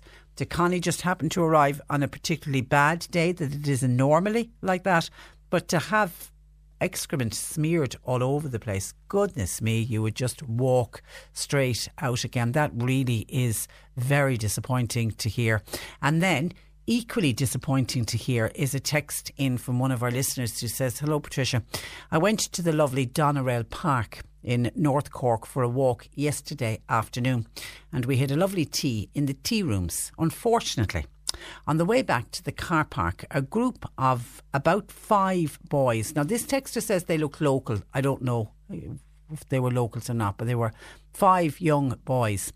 They were aged approximately from 6th class to 2nd year. So we're talking young teens or pre-teens. And I'm assuming yesterday afternoon would have been, I was going to say, would they have all been in secondary school, because they would be off. They were already on their holidays. But of course, if it was after school hours, it could have been primary school children as well. But anyway, but it's that young age group, kind of the 12, 13, 14, that sort of age group of about 5 of them. They were standing blocking the steps in Doneraile Park and just generally acting cheekily and being intimidating and just being brazen. They were staring this listener down with her kids and mocking them, and shouting things, just being stupid and messy. Then they ended up pulling down their tracksuits and their boxer shorts and, wiggling their backsides and exposing their backsides to this lady and her children, thinking it was all very funny. They were then flinging hurleys through the air and hopping them off trees, etc. And then they were messing in the toilets. Unfortunately, wasn't able to allow my children to go to the park. There's a play area for people outside who don't know Doneraile Park. There's gorgeous walks, but there's also a really good play park for the children, which is a huge attraction for children, and it's got all recently done up a few years ago, and it's great, and it's always a very busy spot. Anyway, listener says wasn't able to allow the children to go near the park because of the intimidation of these young fellas, so we had to go straight into the car and we had to go home, as the place was very quiet and my children were actually afraid of the carry-on of these boys. It's a pity, says this listener, that parents don't keep track of what their children are up to. Now, I go a lot to. I haven't been there that much this year, but I'm a great fan of Doneraile Park. The walks are absolutely beautiful, gorgeous on a summer's day. It's a busy spot in the summer. I mean, that play park will be full of children, and there's lovely areas for people to sit down and have picnics, and there's picnic tables, and it is very, very busy. And I have to say, in all of my years going to Doneraile Park, I've never come across something like that, and I'm hoping that this isn't a new trend that we're going to start seeing, because we're at the start of the very long summer holidays for that age group of boys and girls who, will be getting bored and mightn't have anything better to do. And you are right, the parents should know what they're up to, because I guarantee none of them went home and says, God, Mammy and Daddy, guess what we did inside in Doneraile Park today? We were shouting at people and we pulled down our trousers and exposed our rear ends. Aren't we a great laugh? So yes, you are right, the parents don't know what they're getting up to. That doesn't justify what they're doing, and parents should maybe know what they're getting up to. But we'll give it out, because as I say, I don't know if that is a very, very isolated incident, or has this happened to anybody else? Has anybody else been out in Doneraile Park and come across that, and to feel so intimidated by these young pups who need a good kick up the rear end that they were exposing? But you wouldn't be allowed to do that, would you, today? But is it a new phenomenon, or is it just a very isolated incident? Anyway, if anybody else can tell us if they've seen or witnessed something similar in Doneraile Park, or does anybody know who these young fellas are? 1850 333 103. Now, here's an interesting one. Back to the toilets in Ballineen for Connie in Bantry, who went to use them last Sunday. A listener has just said and I know John Paul is trying to find out more about the public toilets in Ballineen. A listener has just said the public toilets in Ballineen were closed by the council last year. I'm wondering, says this texter, how did Connie get in? There's clearly a sign saying that the toilets are closed. And usually when they close public toilets, they close them off completely in that they'll padlock them. It obviously isn't padlocked because Connie walked in and didn't see any sign that the public toilets were closed. But it would sort of explain, if they've been closed for over a year, why they're in the condition that Connie described. Anyway, we're trying to get more from the council. I'm trying to find out about it, so leave that with us. But thank you for the person who sent that text in with that additional information. OK, back to the home help issue. Jill says some home helps are not good. Others are great. I know all about this, says Jill. So she very much sounds like she's speaking from experience. And somebody else who is speaking from experience is a texter that says, my mother-in-law has a home help for 3.5 hours a week. And often, says this texter, she doesn't turn up, and she'll give very little notice to the fact that she's not going to turn up, and when she's there she's only passing time. Now, see, what annoys me there is, and I did mention this earlier, we've got some wonderful home helps, and when we talk about home helps we'll get people ring up and they'll name a particular home help and we'll say only for them, they would not be getting out of bed in the morning, they wouldn't be surviving, and families will call us about particular home helps and the wonderful care and attention that they give to their mum or to their dad or their granny or their grandfather or whatever it is. But then we will also hear of others who say that they don't think their home help is doing what they're meant to be doing.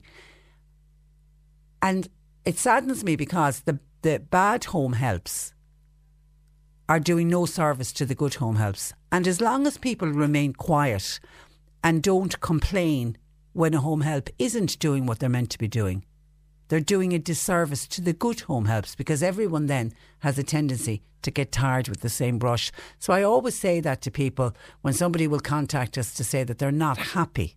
And it's not just home helps, even with a particular service. If you're not happy with something, nothing is going to change unless we complain and unless we point out when something is wrong. And it certainly is very valid when it comes to home helps. If you're not happy, I would say, first of all, speak to the home help to say, I'm not happy with what's going on here, and see, does it change? And then if it doesn't, go up along the line.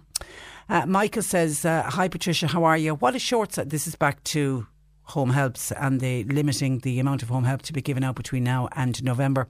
What a short-sighted, stupid and dangerous decision. People who are living at home with a little support will now end up in an acute hospital bed, or will end up needing nursing home care, which will then end up costing the HSE a hell of a lot more in the long term. Also, carers depend on this service to assist them. If they reach burnout, what happens then? You'll end up with two ill people, both needing help. Our elderly need to be looked after. They have worked so hard, and now when they need a little help, they are left down completely by the HSE, and more importantly by our government. This is so sad to see. Money being wasted left, right and centre in other areas, and nothing's been said about that. What a country we live in.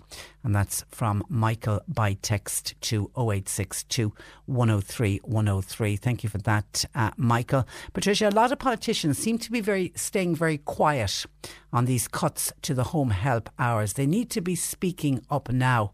They will be judged on their stand, and they will be before the people again. 1850 333 103. I can see gardening questions. Can you keep those coming as well, please? Because Peter Dowdall will be joining us. And also, just the phone lines have been very busy, by the way. Our apologies. John Paul is doing the best that he can to get through all of the calls. We always say to people, if there's a particular point you want to make and you're not getting through on the phone lines, if you email us, we are not email us, even text us, and we'll give you a call back when the phones get a little bit quieter. But they have been very busy, particularly since 12. So our apologies if you've been trying to get through to John Paul. Now, Michael in Glengariff is on the comment line. Good afternoon to you, Michael. Good afternoon. Now, this is to do with public toilets and public toilets in Glengariff. Are they in wonderful condition? Public toilets in Glengariff, they've been done up newly, and a nice job done them. But Great. like that. I was in there Monday, and there was excrement smeared on the ceiling and around the walls. On the ceiling? On the ceiling, yes, and it's a high ceiling. So, like, it was deliberately someone vandalising the place. Good God. Yeah. And must have been a door damaged there, so there was a door replaced. But they put in a door that hadn't been treated, so obviously when it went into a damp area, it is all swollen now and gone shabby looking, and going into one of the toilets. And when you say that the public toilets were done up, how long ago were they done up? They were just done up a couple of years ago, and a nice job done them. And now they're in what you're describing as pretty bad condition. Well, obviously it needs to be cleaned off, but you can imagine someone going to the trouble of doing that. Just terrible, really, Shocking. I mean, and what's the solution? We've seen other areas, they don't have public toilets because that kind of messing goes on. Well, obviously there have to be more, and these are, I'd say, they might be locked by night, but need to be kept out and watch and see, and these people need to be caught. And yeah. And I don't know how often the council get around to checking all of the toilets. I mean, is it a daily basis? Would they be checked? They'd be checked daily, yeah. But what you've described, had that only recently happened, or was it there? Well, it seemed fresh, yeah. Just after happening, I'd say over the weekend, It must have been the smell must have been disgusting. Well, there wasn't really, but it was just you could see that it was there, it's a very pleasant sight, yeah. Oh, an animal wouldn't do that. An animal wouldn't be able to get it up on the ceiling. This is it, shocking. Yeah, all right, listen, thanks for that. Okay, thanks you. Thanks for that. Bye-bye. 1850 333 103. The C103 Cork Diary.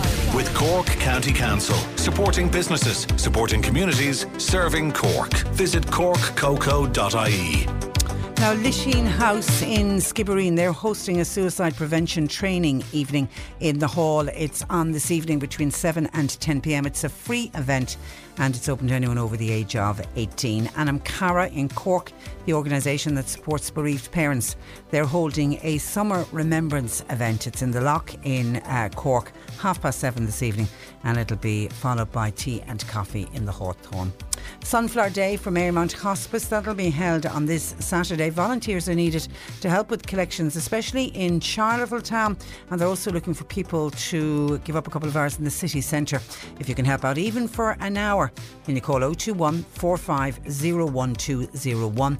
Marymount Hospice need to raise 3.5 million, and that's just to maintain their current level of service. And the Hazelwood Tennis Club, they have a fundraising table quiz going on tomorrow night in Springford Hall, 8:30. Tables are for €40, please. And Ballinhassig Community Development, they've got a fundraising social dance in the Marion Hall in Ballinhassig. That's this Friday night with music by Declan Ainger, and it's dancing from 9:45. And just on the issue of public toilets, some of your calls coming in. We were in Baltimore last Monday, said Teresa. I would like to congratulate Baltimore on their public toilets. They were of a very high standard. They were 5-star, said Teresa. No, it's not often you hear a public toilet getting a 5-star. Well done, Teresa. And it's good to acknowledge the good with the bad, is it not? Hi Patricia, my daughter works in a roadside shop, and one day excrement was on the floor, in the sink and on the soap dispenser. The toilet, by the way, is a disabled toilet, but it wasn't being used by anyone in a wheelchair or anyone with special needs. The clowns who did this should remember that there's CCTV in all of the shops. I was in Dublin Airport yesterday, and the men's toilet entrance near arrivals at Terminal 2 were clean, but the smell when you went in was as bad as a dead animal truck. Oh, dear God. See, bad smells turn my stomach. I'd be gawking all over the place. And hi Patricia, says a WhatsApper, public toilets in Ireland are always bad. Can we not look at Europe and see how they maintain their toilets? We all have examples of awful toilets. I was in Muckross House last summer. It was an extremely busy day, glorious. There were toilets off the car park.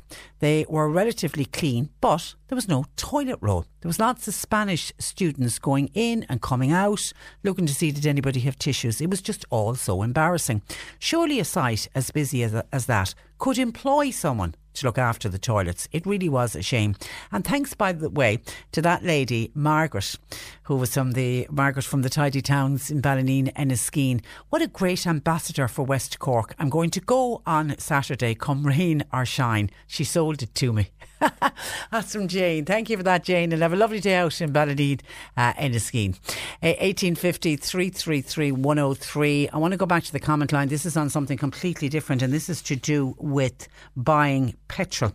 JJ joins me. Good afternoon to you, JJ. Good afternoon, Patricia. Can I just say one thing there? I was listening to another radio station during the week. Now, you weren't on at the time, so that's why I was listening. That's the reason I right? Go on. Well, what they did, I think it was one in the Scandinavian countries, they actually have a portable loo going around in a van, and you ring the van, and the van comes around and it's flushed and everything, so maybe there's the solution. Cork County Council should employ a portable van. And it'll give a man a job or a woman a job driving the toilet around. OK, now you contacted us about the price of petrol. Now, firstly, are you the type of person that keeps an eye on the price of petrol to try to get, what Conor Faulkner says, shop around? Absolutely. You are? OK. Absolutely, I think. No, in everything, just, and I won't just digress, but even this year my car insurance was up, and I rang the lady at 9 o'clock in the morning, and she said, I'm not going to name the company, she said, that's the best price we're going to give you. And I said, between me and the wall, that's rubbish, because I rang back at 5 o'clock with two different quotes and you match it. And lo and behold, Trish, when I rang back at 5 o'clock, they knocked €150 off it. So I'd tell people out there, just don't believe. First of all, I look, in my opinion, and it's my opinion, that companies that say go online and do stuff, I think you can't beat ringing up, saying, talking one to one. Absolutely. And we've proven that so many times with listeners when I say to people, and older people have a tendency to be very brand loyal, and they'll stick with whoever they've been with. And I know when it comes to health insurance, some older people are absolutely getting fleeced. But I know only lately we had somebody contacted us on behalf of her parents. They heard me talk about the car insurance. I think they saved €240. They were delighted with themselves. Oh, absolutely. And look, this morning, what happened to me, I pulled in for petrol, and the price, I think, was 140, whatever it was, 148 or what have you. And I was looking at it, and I was putting in the petrol, and I said, what's the price on the screen, And the price on the screen was actually different. I think it was, I'll just get it there now, actually. It was nearly a cent of a difference. I went into the shop and I said to the lady behind the counter, I said, I said, can I have my receipt, please? So when she handed me the receipt, on the receipt it said, so what it actually said on the receipt was, it said 146. So, but what was advertised on the pump was 140. So I went in and I said, sorry, I should be getting what I paid for. That's what I was paying for what was on the pump. Yeah. And she panicked straight away. And I think actually, and I can't be sure, I'm sure it was 148 on the sign. So she panicked and she said, she started going, diesel, and you can't be right. And I said, first of all, I've taken a picture of it on my camera phone. So I said, I have a record of it, so we can look at that. But we walked out and we looked at the pump, and lo and behold, it was 140. So she had to refund me the money. Now, I was putting €20 of petrol in my car today, so I got €2 back.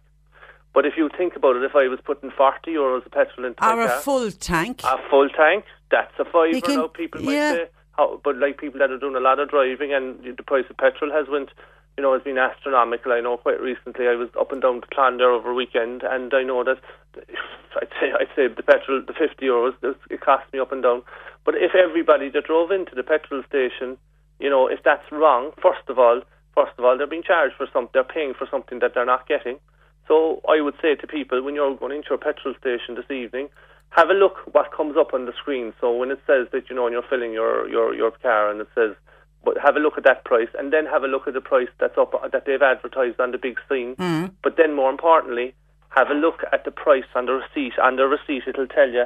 So, for example, it says this morning that I got 13.7 litres at 146, but I didn't actually, because what I should have got according to the pump was 13 litres at 140. Yeah, I got two. People say that's. But you know what, €2 is a good... It might as well be in your pocket and not in somebody else's pocket.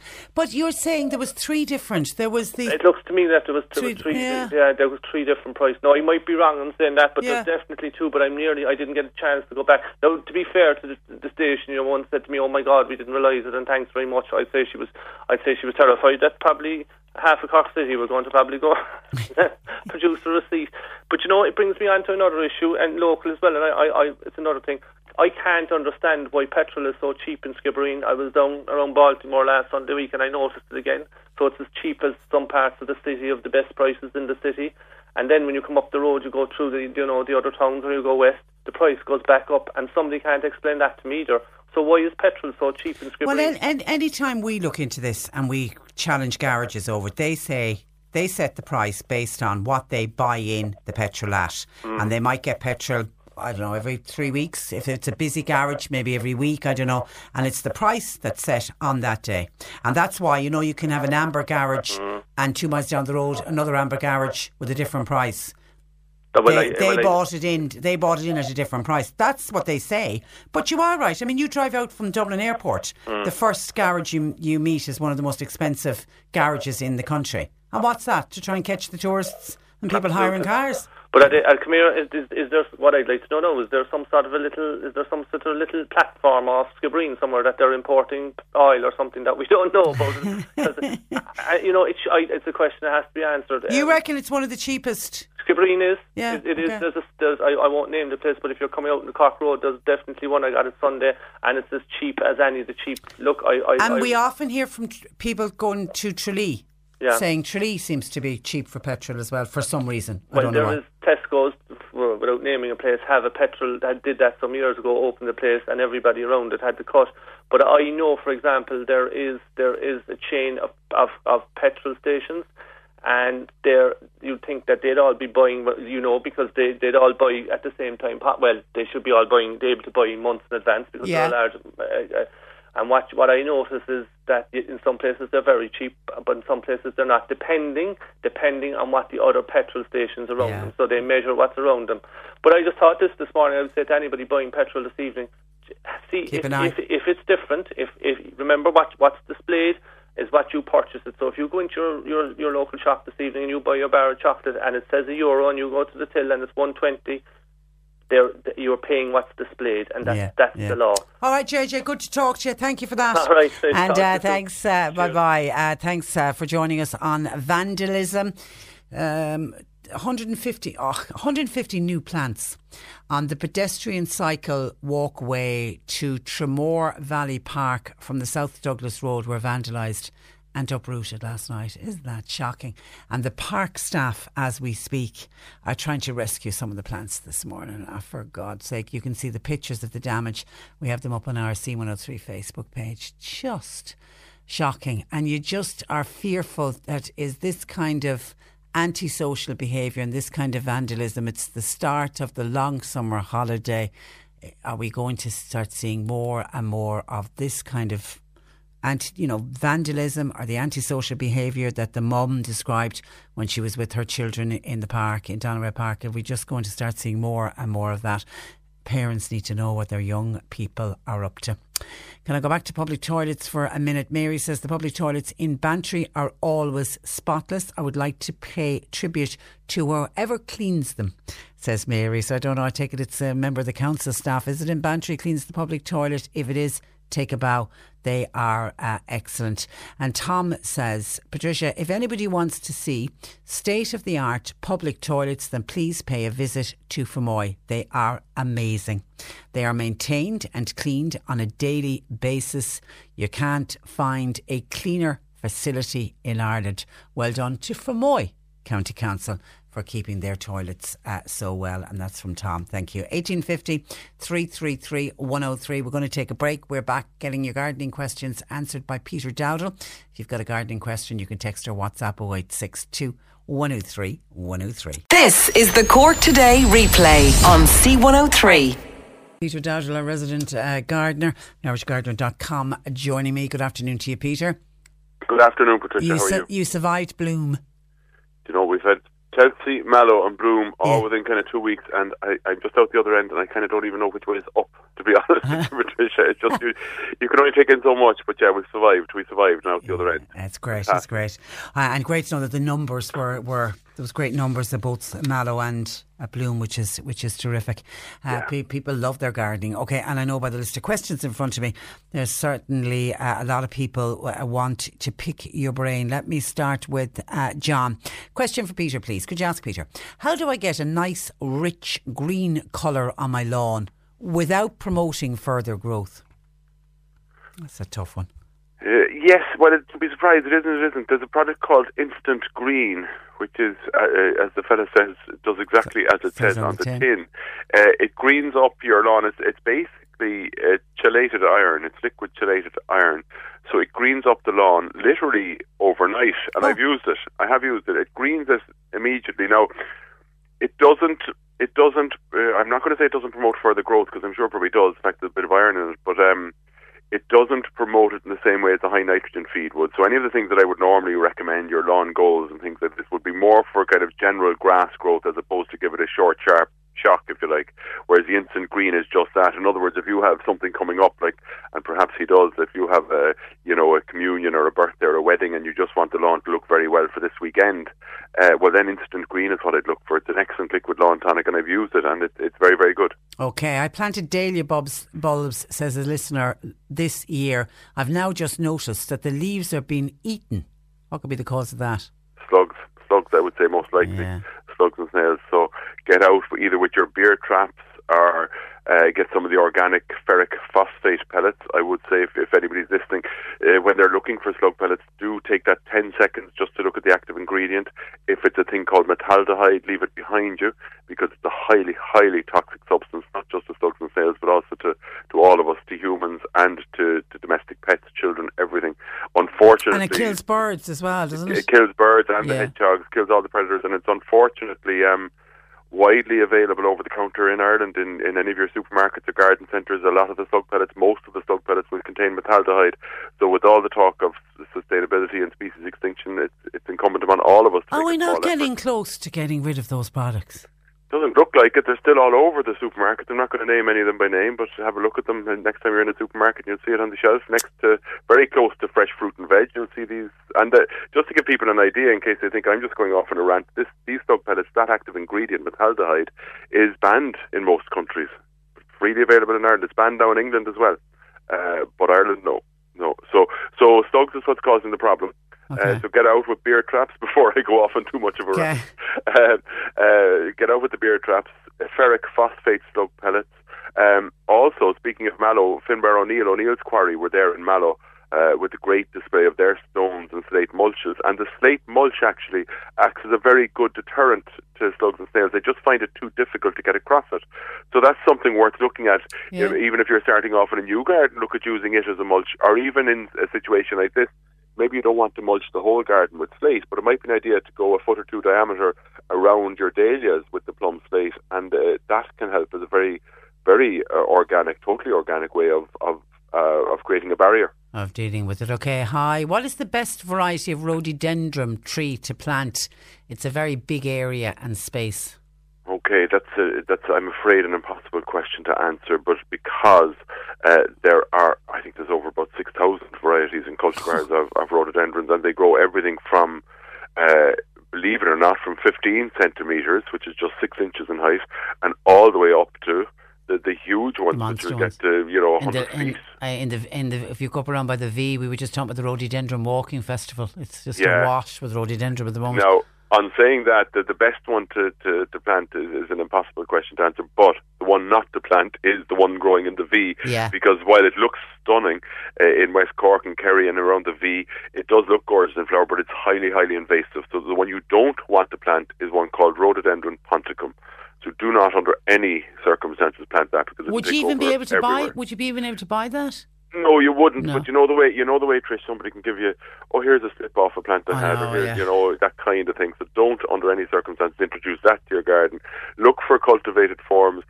There are many from which to choose, and the reason I'm hesitating in giving an answer is because of the difference in height and the difference in colour shades. The important thing is that you have an acid soil. Position the rhododendron somewhere where they're not facing south or east, or they'll burn. They won't thrive. Look maybe for some there's the Yakushi-Mainam hybrids. Now, Yakushi-Maina is an island off Japan, which is where some of them are native to. And the Yak hybrids, for short, the Yak hybrids will only grow, depending on the variety, between 3 to kind of 6 feet. So they're relatively well behaved, if you like, in terms of height. Now, maybe he wants a much, much bigger one. The caller wants a much, much bigger one. And you've got types called Arboreum, Grandiflorum, King George. You have dozens. But I suppose I'm not giving you an exact answer, really, but just be aware, I suppose, when you're looking that there are so many different overall heights and overall spreads. If you want to, certainly feel free to get on to me on Facebook on The Irish Gardener, and I'll either I or the page followers will give you other suggestions. Okay, somebody says broken eggshells for slugs. It's another very good barrier product, Yeah. broken eggshells and coffee grounds. Yeah, it works as well. Okay, also a question for Peter. Does cutting off peony leaves soon after flowering affect next year's blooms? Does cutting off peony leaves? That's a good question. I would say not particularly. No, I would think not. No, it's not like a bulb. It's a rhizome. It's a rhizome, Rhizotamnus perennial. So no, it shouldn't. Now, on saying that, once the peony is finished flowering, and if you cut off the foliage, it will produce more foliage because that's naturally what it wants to do. It won't produce more flowers, but I would certainly leave the second flush of foliage alone and let nature take its course. Let it die back then in the winter. What causes yellowing of dahlia leaves, says another listener? It's going to be a deficiency in something, either nitrogen or magnesium. Without seeing it, impossible to say. It could be waterlogged soil would do it as well, but it would be, you'd see more symptoms than that.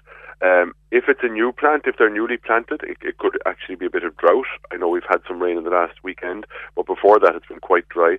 It could be drought, it could be magnesium or iron deficiency. Send me in a picture, maybe I'll have a look at it, or send it in to yourselves in the radio station and we'll have a look at it. But in the meantime, I'd say get out there with the liquid plant food. It's called Nature Safe. So that's, again, as the label sounds, it's totally safe to use, totally organic, and it's a very, very good liquid lawn feed to get our liquid plant feed to give plants a kind of boost. Yeah. Mary in Kiscame, could you ask Peter, please, what could be eating the flowers of my hydrangea but not eating the leaves? I don't think it's slugs or snails. No, it wouldn't sound like slugs or snails either, particularly if it's not going at the leaves. That's a good question. It wouldn't either. I don't think it would be aphids, any of your green flower, white flower. They'd all feed on the leaves. They might feed on the flowers as well, but not specifically the flowers. The short answer to that one, Trish, is I don't know. So I will, as the fella says, do my homework on it, and if you remind me next week, I'll come back to you with an answer on that. I'll ask around. But I don't know if any of your listeners know. Tell them ring in, okay, and I'll certainly put it up on Facebook, see if I can get a few answers. Okay, Helena says, hi Peter, I brought 2 shrubs last summer at the garden centre, Azalea japonica and Magnolia Susan, both in full flower when I purchased them. Neither have flowered this year. What have I done wrong, says Helena? I was going to hazard an answer at the magnolia being too young to flower, but the fact that it was in flower when she bought it means that's not the case. So I wouldn't panic anyway. The first thing is, provided the leaves are good and healthy, then the plant is fine. Sometimes they can, just the shock, for want of a better word, of moving and being planted in their new home can stop them from flowering for a year or two. But provided leaf growth is all good, then I wouldn't be worried. Now, both of them, both the magnolia and the azalea, are the type of spring flowering plants which set their buds this autumn for opening next spring. So I would say in the autumn of this year, feed them with something quite high in potassium. A good sulphate of potash would do. Again, the Nature Safe, which I referred to earlier, either the liquid or the granular form of the Nature Safe around the base of the plant, July, August, September time, sulphate of potash, anything like that. Because what that will do is the potassium and phosphorus in those will encourage the plant to set flower buds for next spring. There's no point feeding it in the spring because it's too late. So try that this autumn, this late summer even, and hopefully between that and the fact that they're a year established in your garden, you'll have flowers should be flowering next year. Okay, hi. Question for Peter, please. Where's it gone? Sorry, during the cold weather, my tree fern got burnt. The new fronds are now coming out. Do I cut off the old ones? From Mike in Bantry. Short answer to a short question, yes. Just remove the old ones. Should be removed every year. They're going to go off and go tatty every year, so that's perfectly fine. I leave them until the new ones are out though, because it looks very bare otherwise. It does. Does. What is the correct time to cut back the pyracantha shrub, please? I was only looking at a pyracantha yesterday somewhere in my travels, and it was cut perfectly around a cottage, around the windows and everything, and it was perfect and in full flower. I was going to knock on the door and ask for advice myself from whoever's maintaining it. So the correct time to do it is, so they flower around now, and now those flowers will turn into berries, which will be enjoyed by the blackbirds and other wildlife during the winter. So it's a kind of a short enough period to cut back. So let's say January, February, when the berries are just finished, that's when you cut it back. So it's kind of depending on the season, but I would say first half of February would be the time to do it. Middle of February would be the time to do it. Bridget in Doneraile is wondering, does Peter know why in so many supermarkets they have fresh flowers, but you'll see that the flowers are dead? And this isn't fresh flowers, these are flowers in I imagine for planting as well. And I'd say for both. They don't seem to look after the flowers. It's not only here in Ireland, I've noticed it in the UK as well. I'm assuming she's not talking about the cut flowers, I'm assuming she's talking about, the way you can buy your bedding plants. Yeah. And I have to agree with her, some of them look very tired and sad looking and dead. In the they do, and that's a case of I don't wish to have a go at supermarkets or anything, but like supermarket staff aren't horticulturists, not horticulturally trained. Plus, it's an artificial environment for the plants to be stored in, so they're centrally heated. They're going to dry out. They're outdoor plants. It's not an ideal situation at all to be storing to be stocking your plants in. It's I can't answer why they don't do it, obviously, but it's not somewhere where I would buy my garden plants. Or possibly because they don't have trained horticulturists and gardeners. Yeah, and from the point of view of the staff, it's not a go at the staff. I'm sure the staff are given their rota of jobs to do in their supermarket, be it on the till or be it stocking a certain oil or whatever. If the manager hasn't allocated a member of staff to weed and top dress and to be cutting back the plants, then they're not going to get done. It's not the staff's fault. Now, in a garden centre situation where the plants are being stocked outside, and this is the message that I was giving in both Mallow and Bloom over the last few weeks, the importance of getting locally grown plants is because they have been grown outside in a field in Limerick or Kildare or Dublin or Cork, so they stand a much better chance then of growing in your garden. And when they're in somebody's garden centre, they don't just put them on the shelf and wait for somebody to buy them. They're maintaining them all the time. They're watering them, they're feeding them, they're pruning them back, they're deadheading them. It's not like stocking cornflakes or cans of Coke. The staff in the garden centres are minding those plants throughout. So you might pay €1 or €2 more, but even more often than not now, looking around, you don't pay any more for them in garden centres, but you're getting a far, far superior product. OK, advice on weed killer. I put two questions into one. Is there a weed killer to kill weeds around roses without damaging the roses? And another listener, Paula, says, is there a weed killer that's safe to use in a yard where a dog is kept? I'll answer both of them, but it's up to both callers what they want to do. So glyphosate, which is the active ingredient in Roundup, but also nearly every single weed killer that's on a garden centre shelf, the active ingredient is glyphosate. So is it safe to use around roses? I'm not going to use the word safe, but it does become chemically inert, or it's said to become chemically inert when it hits the soil. So it won't get taken in by the roots of the rose bush, provided you don't hit the stem or the foliage of the roses. It will kill the weeds and won't get taken in through the root system. That's not to say it's safe. That's up to the caller to determine whether they think it's safe or not. And the second question, the same.